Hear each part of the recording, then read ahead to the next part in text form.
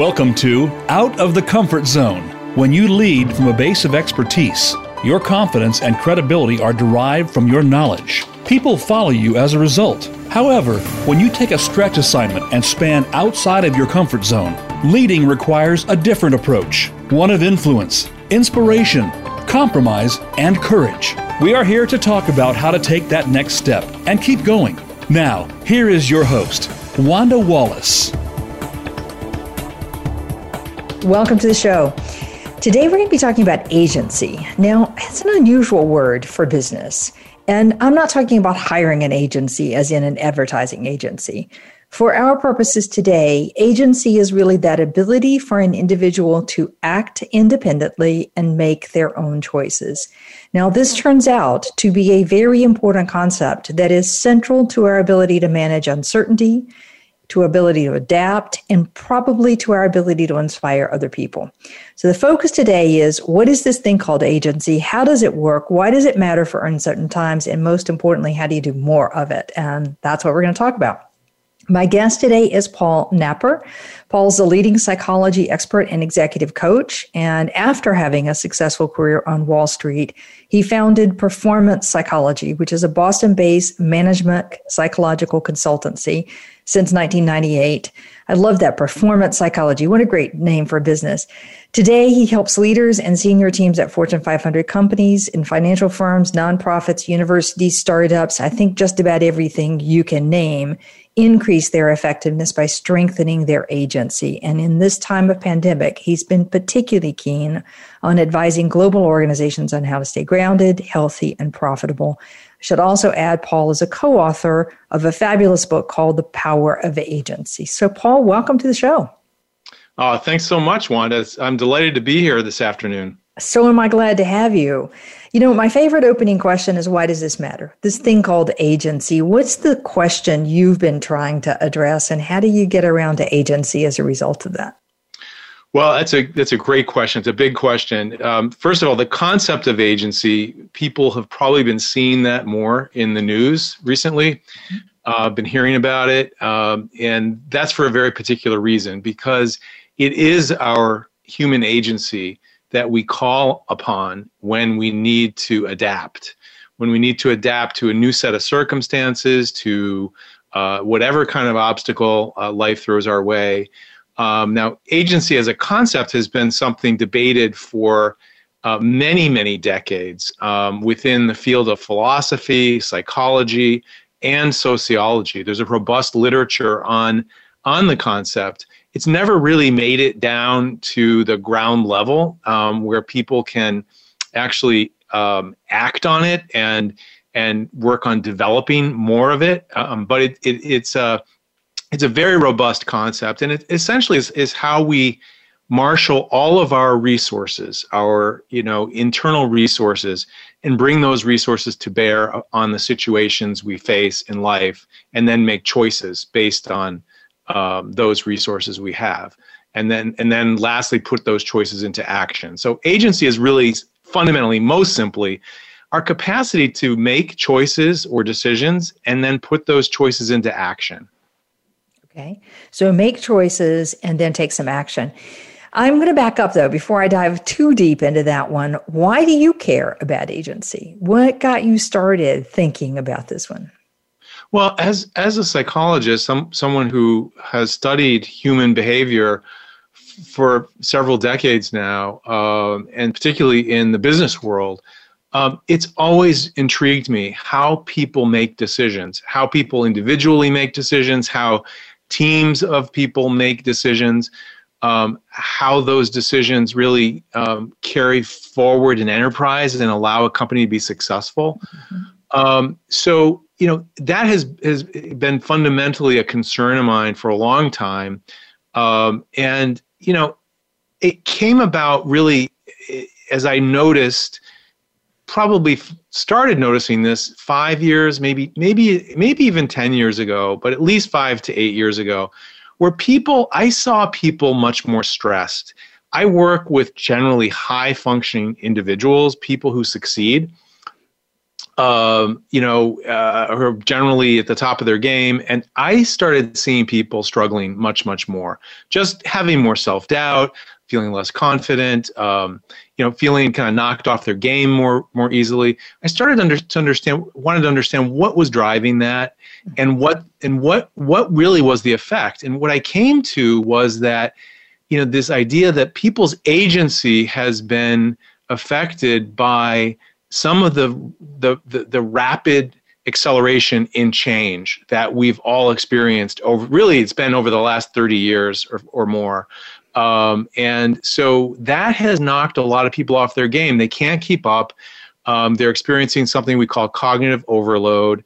And so anyway, it's a long-winded answer to your question, but I really wanted to try to get underneath that and try to understand why some of my clients were doing so well and seemingly thriving, with all these demands coming at them, and others were really struggling, and trying to understand what were the key differentiators. Why were some people having a better time of it? Why were other people struggling? And so this project grew out of that question. And, of course, in the pandemic, it's just been like, coming out of the frying pan right into the fire in terms of, the need to adapt. So I'm glad I did the work when I did. Yeah. Yeah. So anybody who's listening to this and is feeling that you're not sure you can keep up, you're not sure you can stay on the edge of your game, you're feeling a little bit more like an imposter every day in some form or another, I think the short answer is you're in really good company. There are a lot of people out there feeling the same thing. All right. Okay. I have some personal interest in this whole thing of agency, but we'll come to that one later. So give me an example of what agency looks like. You said it's about making choices and then being able to take actions on those choices. So give me a concrete example. What does that look like? Well, there's simple, examples of people just in the moment exercising agency. And then there's what agency looks like across the lifespan, right? In terms of the arc of someone's life and the extent to which they've developed and used their personal agency to create a life. I'll give you the first one, a very simple example. We live in a time of great, where information is quite plentiful. It's coming at us from all directions. I've noticed that people who have higher levels of agency are better at control. They limit it at the front end. They don't allow too much information in. They use information rather than allowing information to use them. And so, an example of agency is someone who simply understands that principle, who puts that into effect in their lives. And the bottom line is with people, in terms of that one simple thing, they keep their mind less cluttered and more. It's more open to taking in the kind of information they need when they need it. Kind of a lifetime example of it. I'll cite you an example from the book, where a woman that I worked with, a coaching client from a few years back. She found herself at the age of 21, a young single mother with about $5 in her pocket, living several thousand miles away from where she had grown up, and trying to raise her son on her own, and having no college education, not a lot to fall back on, and she somehow managed, through the choices she made over the next 20 years, to end up working as a director of process improvement for a major Fortune 200 size company, and raising her son successfully, and becoming a pillar in her community and giving back, in all kinds of ways. So in any case, that's an example of agency over the course of a lifespan. And, I give that short shrift. I can't go into all the details of her story, which are remarkable, the kinds of things she overcame and the choices she made. But so there's examples of agency. And let me just say one last thing, and then allow you to ask the wonderful questions you ask. We as humans are really interested in agency. because it's so fundamental to who we are. And so we watch movies that generally are about a human being exercising agency. Most of the stories we see on the big screen are of a human being engaged in some kind of often unusual set of circumstances and somehow managing to adapt and succeed in confronting a major obstacle. And so this is something we think about a lot and we all wrestle with. And so in writing the book, I just wanted to sort of bring that out, bring that to light, and have people understand how they can develop more of it. So you're talking in some ways, which is where my interest in agency comes from, you're talking about the hero's journey, Joseph Campbell's work in ways, and the kind of classic tale arc that many of our stories, our movies, our stories, our books, even talking about explorers, they all take the same kind of journey, in that somebody goes out for a mission, for a purpose, for whatever. There's a leaving, and then they encounter obstacles. Stuff goes wrong. They find mentors. They find a way somewhere along the line, and then they return home with some secrets. That's a overly simplification of Campbell's exquisite work. Forgive me for that one. But it's that sense of agency that allows them, A, to go out, but then B, to make some choices, and then to take some actions and see the consequences of those choices and keep moving step by step forward until they return home with whatever goods it is that they're bringing back home. Wisdom or goods, I should say. Is that what have I done too badly of a job, Paul? No, that's a nice way to put it. I think he does write about that idea of essentially how we rise above. And right. In writing, our book, we wanted to, as psychologists, dig deeply into the details there and pull that apart, unpack that, if you will, and understand what are the component pieces that go into how do you do that? How do these people seemingly do that? Why do some people do a little bit better at it than others? What are the key differentiators? Because it's so important. And so to bring it really from the place of this mythical thing, right, that of course we all aspire to, but to make it into something that's actually achievable, practically achievable for everybody. Right. And I'm just going to tie this together, and then we're going to go get out of the theoretical frame and into the more practical frame about it. But my interest in this topic comes about from Dan Adams' work, The Stories of Life, where he's talking about the stories we tell about ourselves and about the life we've lived. And that work is hugely important for understanding how you lead. Sort of what are the stories you tell yourself about what you should do, how you should do it, where you should do it, and so on, and our own myth, if you will, story arc we carry in ourselves about what it means to lead. I think it's an important topic for leaders to take a look at. And agency is a piece of that. And what forms that sense of agency, I think, is really important. But more practical, getting back on the practical ground here, if we look at people who have great resiliency, suffer, negative consequences, unbelievable things, and we look at what really helps them get through that resiliency, that uncertainty, one of the core components is this sense of agency. They take a step, they see the result of that, they take another decision, they see the result of it, and they move forward.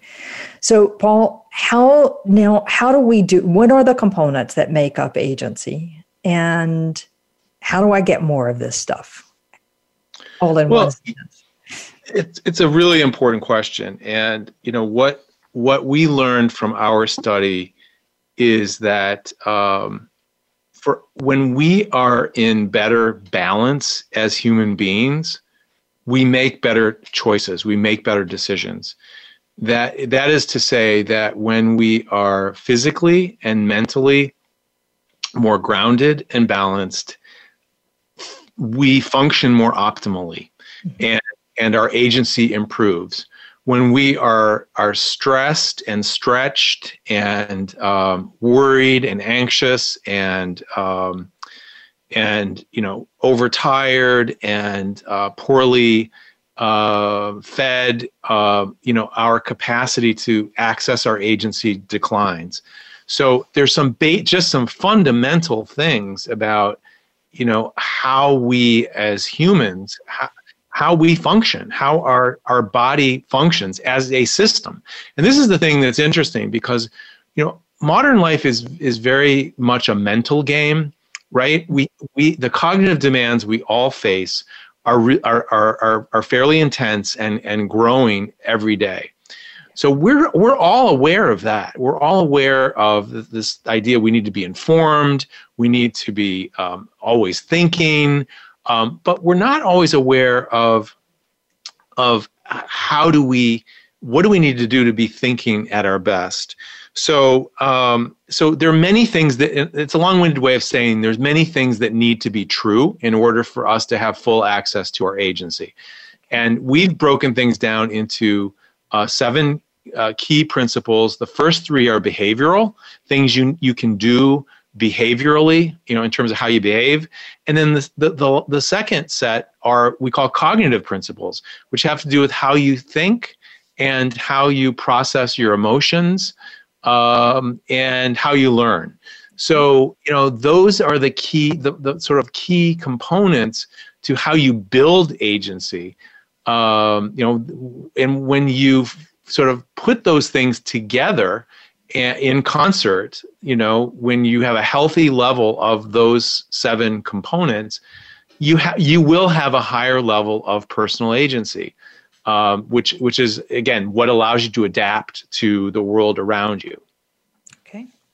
All right. So tell us what those 7 are. So some behavioral ones and some cognitive ones. I think 4 behavioral ones, 3 cognitive ones. Yeah, absolutely. The first 3 are control stimuli, associate selectively, and we call the third move. And what these are, the first is I alluded to a moment ago, where I said, we need to be gatekeepers in terms of what we allow into our brain. A lot of people are struggling with this right now. They are carried along by information they're exposed to. It ends up changing how they think, how they feel, how they see themselves, how they see the world. So if you can't get this first fundamental principle about being able to control information and use it to your benefit, you're going to have very limited agency. And so we see that a lot with the conspiracy theory type thinking now. People grasping for straws. They're inventing things out of whole cloth because generally their brains are overstimulated. So in any case, controlling stimuli is the first principle. The second, and this one is probably the most important of all the 7 principles, it's called simply associate selectively. But what that means is, it means that whom you choose to surround yourself with, the key people in your life largely determine everything about how you are going to exercise agency. If you are around people who are not supportive, people whom you can't learn from, people who tear you down or are belittling, or if you're not around people who help you to grow and develop, you're not going to have a high level of agency. That's important. And then move is a bit of a misnomer. The third principle, the third behavioral principle. Move has to do with really your entire physical body. So we call it move because movement is a key component. But when we say move, it's really about paying attention to your physical self, which is, how do you eat? How do you sleep? How much movement or exercise do you get? How sedentary are you throughout the day? It's paying attention to your physical self and trying to keep your physical body in good working order, because that is essential to an optimal level of agency. So those are the first 3 behavioral principles. All right, so I get those. I get the need to take care of the physical aspects of our body. I said to somebody today that you're trying to perform like an Olympic class athlete. So why wouldn't we adopt the practices of an Olympic class athlete, which means we would sleep and we would be careful about what we ate and we would be careful about a whole bunch of things. But that's the level of which we're expecting to perform every day. So I get that physical part. That's a great point. Okay. And I get the associate selectively, that if you're around people who are bringing you down, who don't have a growth mindset, who are not encouraging you, supporting you, learning with you, then that's going to bring your sense of agency down, your choices down, your sense of ability to take action down. I get that one. The one that I still think is harder to get is this control the stimuli. Okay, or the stimulus that are coming in. So you said someone controls the information that comes to them, and they control the information they use, get what they need, not letting the information control them. And granted, there's information coming at us from every single direction, from podcasts coming right, left, and center, the phones, text messages, Slack at work, emails, news 24/7 in 75 different channels. What does it mean, though, to control the stimulus? What are the best practices you've seen for people who control the stimulus? Yeah, good question. Well, I think that the people, first of all, who control stimuli well, they're very clear on what information they need the most in order to make the kinds of decisions they have to make. So whatever they're trying to do in their life, in their work, they know how to access the information they need to make those decisions, and they do that. So that's an important point. The other is that in terms of the more extraneous information that we all experience just living in present day society, they know how to back away from that. So in other words, they make decisions about how they take in news, whether it's business news, it's economic news, it's political news. They make choices there, and they in other words, they generally go for information that's reliable. They make a choice to do that. What we've seen in the pandemic is people with higher levels of agency are reading more. They're reading more. And they're watching less. So they're doing less video. I mean, we've moved to a completely video society because it's just easier to consume information watching it via video. But what that does is too much of that actually is counterproductive because it overstimulates the brain. It moves faster. There's usually a lot of visual stimuli associated with it. So when you read information, you take it in more slowly. You can pause, you can reflect, you can actually think about what you're reading, what you're learning, which you don't have the time to do when you're watching a video. So, those are just some simple, tiny little measures that people do in controlling stimuli. They also limit screen time. I mean, they're not on screen. They're aware, let me put it this way, they're aware of how much they're on their screens. And they know that it's important to back away and not be on a screen all the time, whether it's their phone, whether it's, their computer. So the other thing I'll just say on this is, just in general, people who control stimuli well are aware of the balance between their analog and their digital habits. And which is to say, we still are analog creatures as human beings. We're not, we don't have chips inside our brains. So we are still analog creatures. We need analog type experiences in our lives. So if people tip over into too much digital, it starts to overwhelm their capacities. It becomes counterproductive. So I think people who are good at that principle, they operate in that way. It's almost like eating too much. If they don't consume too much information, and everybody has, different habits, right? There's some people who automatically say no to information unless it's directly relevant to what they're focused on.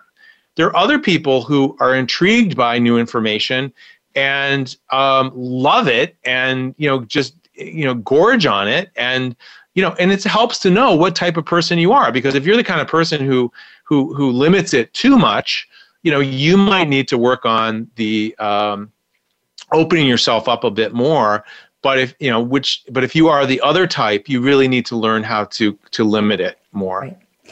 I see, not just on the analog digital, but people who have a strong sense of agency who are leaders and really good at this are often saying, I don't need that information right now. I may need it later, but I don't need that detail right now. And it's something that someone lower down in the organization who's absorbed by the detail and their job is to know the detail often get confused with why that executive doesn't want the detail.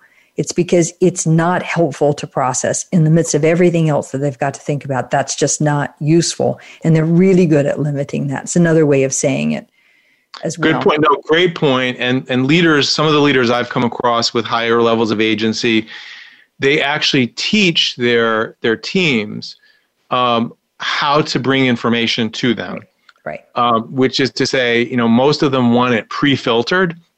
They don't want raw data dumps. Mm-hmm. They want the information pre-filtered. They want someone to come in and say, here's the primary data points. Here's what I think it all adds up to, what it means, and here's one recommendation on what we probably should do about it. And then they can have a good discussion, as opposed to just coming in and dumping all the data in the lap of that's a great example. Right. Right. It's one of the things I think that helps people get out of their comfort zone the most is when they learn to give up that need to have every single piece of information and data. And that's also going to increase agency, as you've rightly said.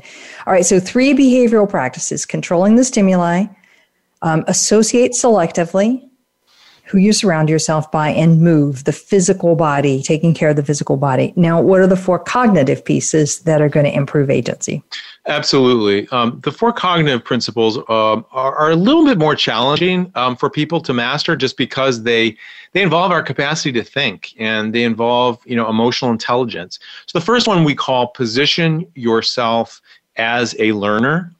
And this one has to do with the general idea of first seek to understand before you judge. So the idea here is when you understand better how you learn best as a person, because there are different ways that we all learn. When you understand the ways that you learn best, the individual ways, you can leverage those things better. So, for example, I work with some executives who learn best through their interactions with other people. They learn almost exclusively through their contacts, who they know. They have a ton of amazing advisors. I know other executives who learn a lot through careful study. They read copious amounts of information all day, all the time.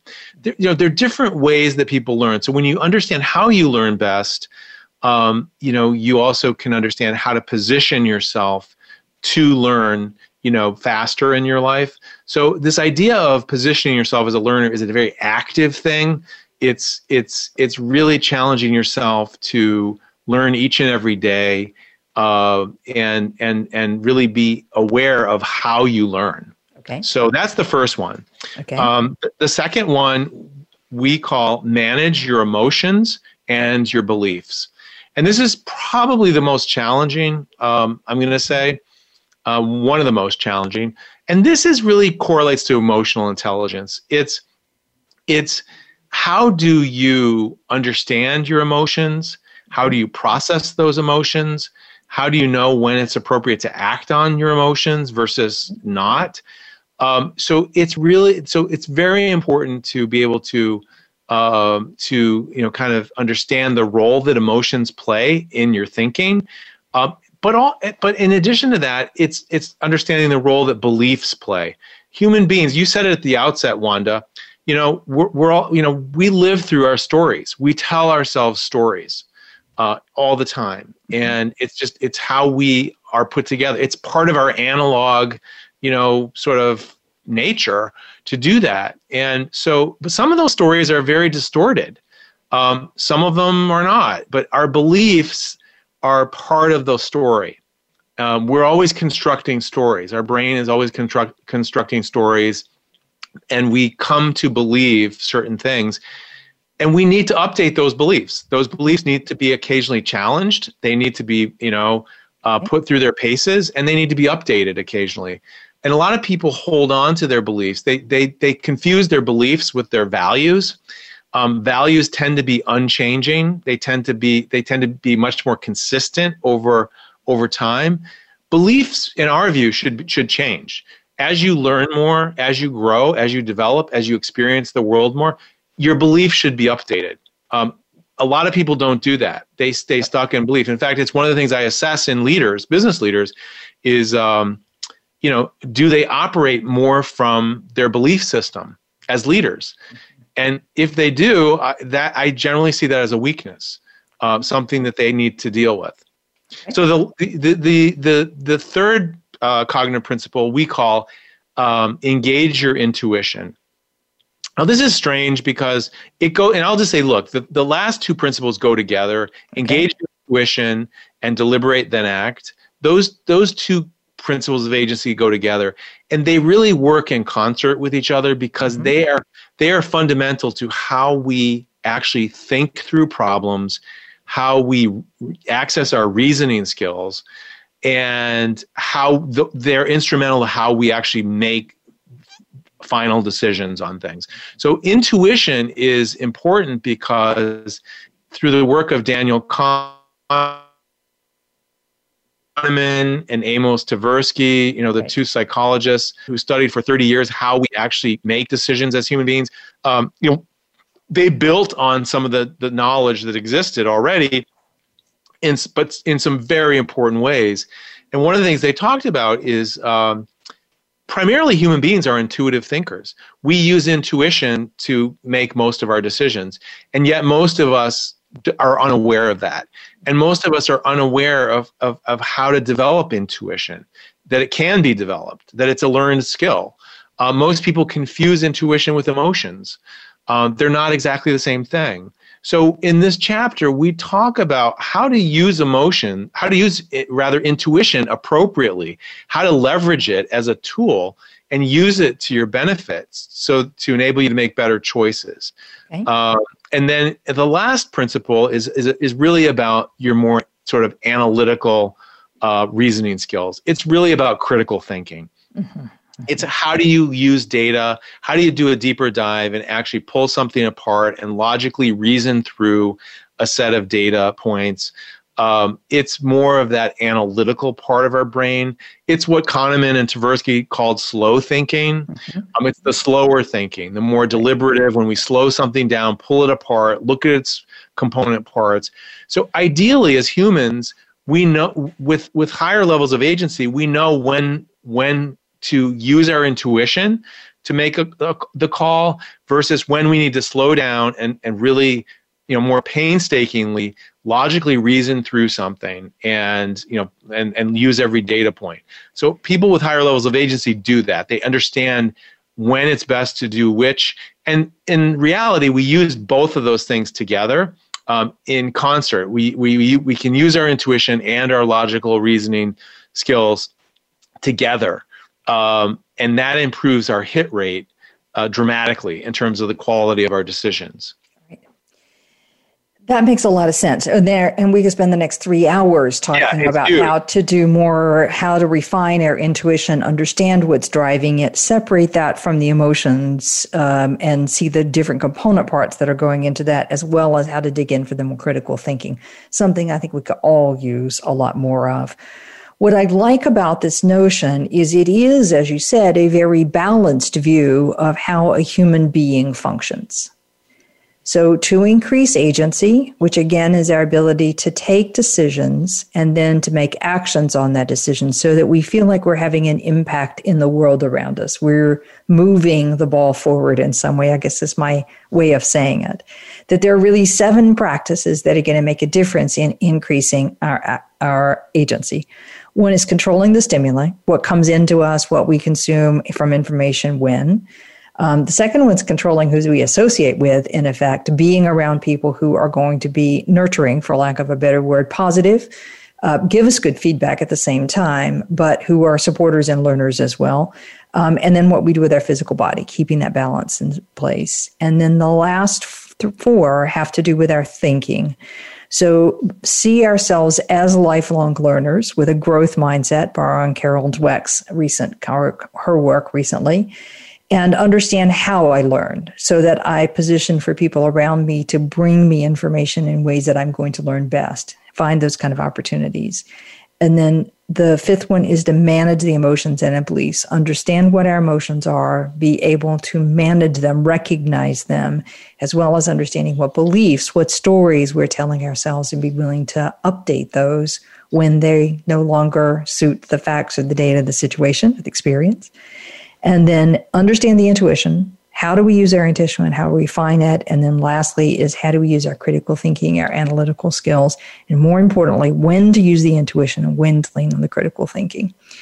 That those are the things that are going to improve our ability to make choices and take actions on those choices, which increases agency.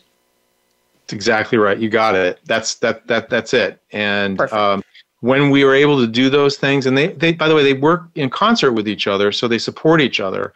And one thing I'll just make really briefly point is a lot of people don't understand is our physical bodies. So the MOVE principle relates directly to managing emotions and beliefs, because the great work done by Lisa Barrett, a psychologist here in Boston out of Northeastern University, who's done tremendous research in this area, demonstrates most of our emotions actually come from our physical bodies. Right.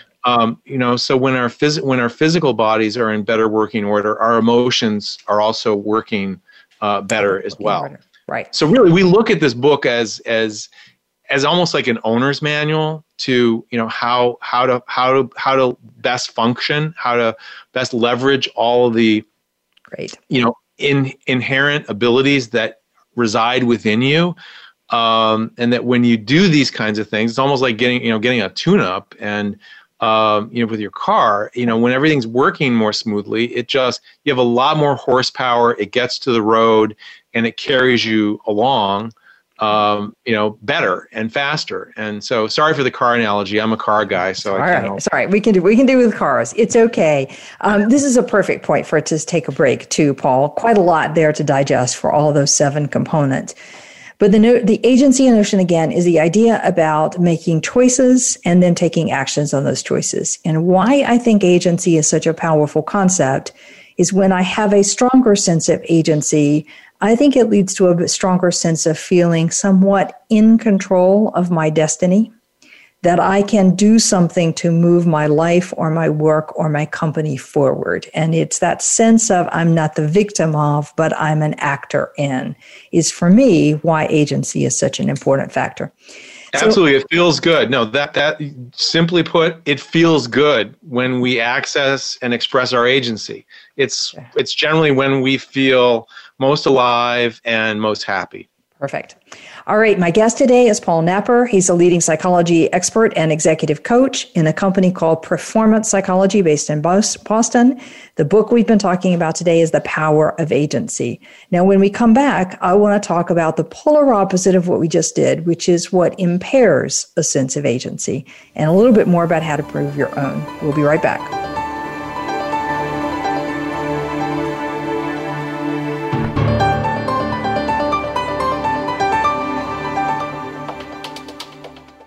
If you want more information on the articles, books, coaching, and seminars we offer, go to our website at www.leadership-forum.com.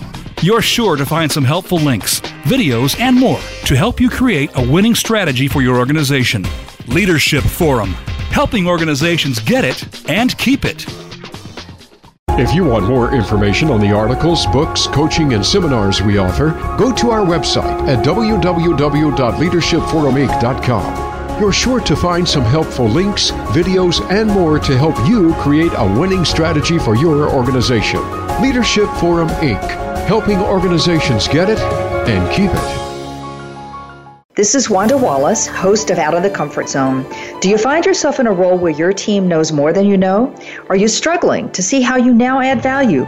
For years, I've coached leaders who have moved beyond the comfort zone of their expertise and have developed a methodology to help them make the leap and go on to do more. All of those tips are now packed into my new book, You Can't Know It All. Visit our website at leadership-forum.com or tune in to Out of the Comfort Zone for more insight. Hi, I'm Wanda Wallace, host of Out of the Comfort Zone. We have some amazing guests with some incredibly good ideas about how to take your leadership to the next level. But I find people are looking for more practical ways of implementing those ideas. So we've created an individual subscription service specifically to focus on how to apply. You'll find more about that at www.outofthecomfortzone.com. We have 2 additional subscription services, one for the social group that want to exchange ideas and perspectives with a group and talk about career advancement. And we have a master's level for people who want to take a deeper dive, all on outofthecomfortzone.com. We hope you'll join us. When it comes to business, you'll find the experts here. Voice America Business Network.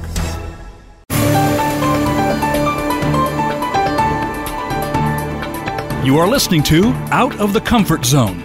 To reach Dr. Wanda Wallace or her guest, call into the program at 1-866-472-5790. Again, that's 1-866-472-5790. You may also send an email to wanda.wallace@leadership-forum.com. Now, back to Out of the Comfort Zone. Welcome back to the show.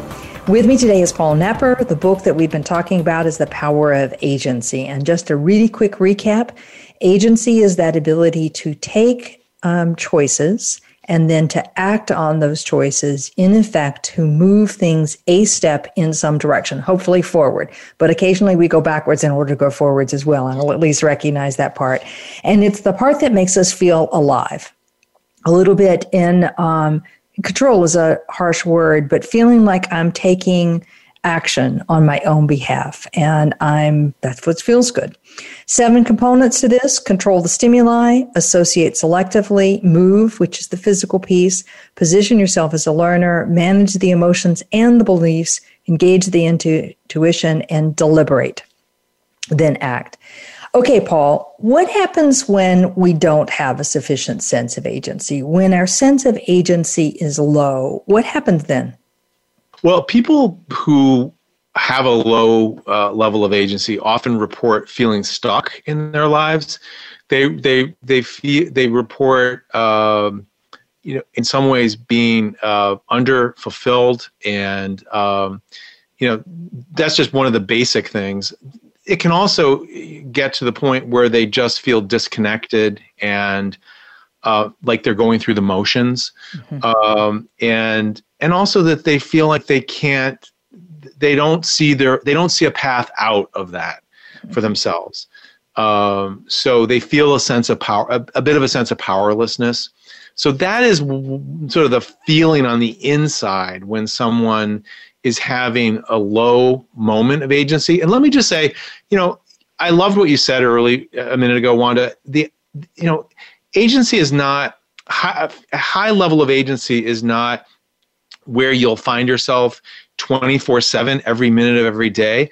I mean, your sense of agency is going to wax and wane throughout the day, but it's being able to kind of pull it forward when you need it most. So, but when you don't have it, it's a very unpleasant feeling, and a lot of people, believe it or not, have been feeling some of that. Yeah. In our society, of late. So it's a feeling stuck, feeling thwarted, feeling like you can't find your way to get to a positive place. So it's a tough feeling. That's right. Well, before the pandemic, I was certainly seeing in my coaching clients and in the people that I saw in various training programs an increased sense of declined agency, meaning they just feel stuck in the situation that they're in, that there's no action that they can take. They just have to live with the circumstances and they can't better the situation in any possible way. I was seeing a lot of that. We could debate why, but Now, pandemic, I think it's even gotten worse because some of your degrees of freedom for acting are limited. Some of the things that people used to do to re-energize themselves, to surround themselves by people that cared about them, to associate selectively, have been limited because it's harder to do.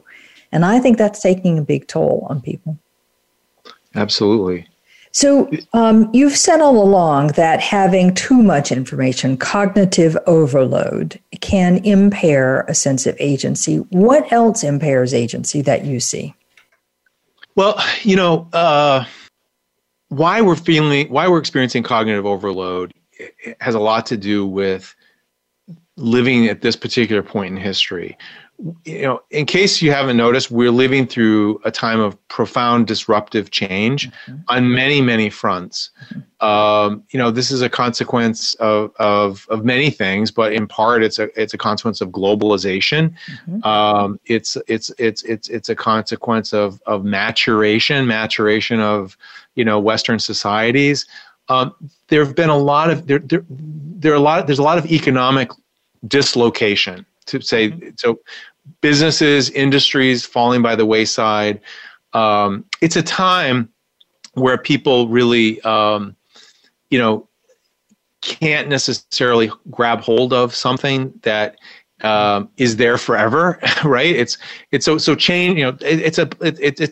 So everyone is aware of that. Now, one of the consequences of that affect agency is anxiety. We feel, we're analog creatures. We feel anxiety when we feel insecure, when we don't have certainty or we have great insecurity. How we've been living in the last 20, 30 years has created more insecurity. People don't feel like they can count on something being around long term. So they need to be on their toes each and every minute, which in some ways it can be exhilarating and it can be a great learning opportunity. The bottom line, though, is we live in a highly anxious society. And a lot of people are completely unaware of this, which is always interesting to me. But I'll be really brief here because it's so important to our level of agency. First of all, the United States was rated by the World Health Organization as the most anxious nation on earth a few years ago. We have 20% of the population that carries a clinical diagnosis for anxiety disorder in the United States. That's 20% of the population. There are many millions more who are undiagnosed. So we're a very anxious nation, and anxiety is contagious. It's socially contagious. So for most people, they're not even aware they're anxious because everybody else in their life is anxious. Now, anxiety, a little bit of anxiety is fine, but over the long haul, anxiety erodes agency. And so we one of the reasons why we wrote the book is we wanted to not deal with the anxiety contagion that exists in the United States through, medication and through the standard sort of symptom management, but really go at that through building greater agency. So, but anxiety is an antagonist to agency, and we have a lot of it in this country. So that's one. Those are just some big picture kinds of things that are out there that can be antagonizing or antagonist to agency. But a lot of it has to do with how we live. And in some ways, if we just look to other people, to our right and to our left, and see how other people are living and decide, oh, well, that must be just how we do it, that limits your agency because most Americans are not very healthy people. We have an incredibly unhealthy population in any way you look at it. That affects agency negatively in a big way. And so, people have to educate themselves. They have to learn how to live in a healthier way, make healthier choices. And they can't necessarily just look to their right and to their left because the people around them may not be living in a way that promotes greater agency themselves. So anyways, that's some of the things that impairs our sense of agency. I like that. So cognitive overload, the fact that there's so much disruptive change just driven, if nothing, by globalization and competition, among a dozen other things that are going to impact us in economic dislocation and all sorts of accordingly.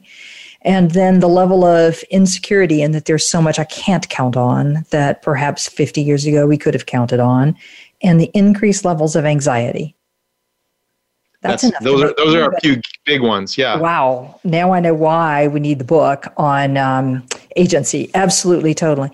Okay. I'm going to shift gears now. We don't have a huge amount of time, and I'm about to open a big can of worms. So we started this show talking about the hero journey and the sense of agency. And I told that from the point of view of hero. But I'm interested, are there differences in masculine views of agency and feminine views of agency? Are there differences in stories that we tell? No question. There are differences. And, I have been enjoying over the last 20 years just seeing that there have been more openings for women.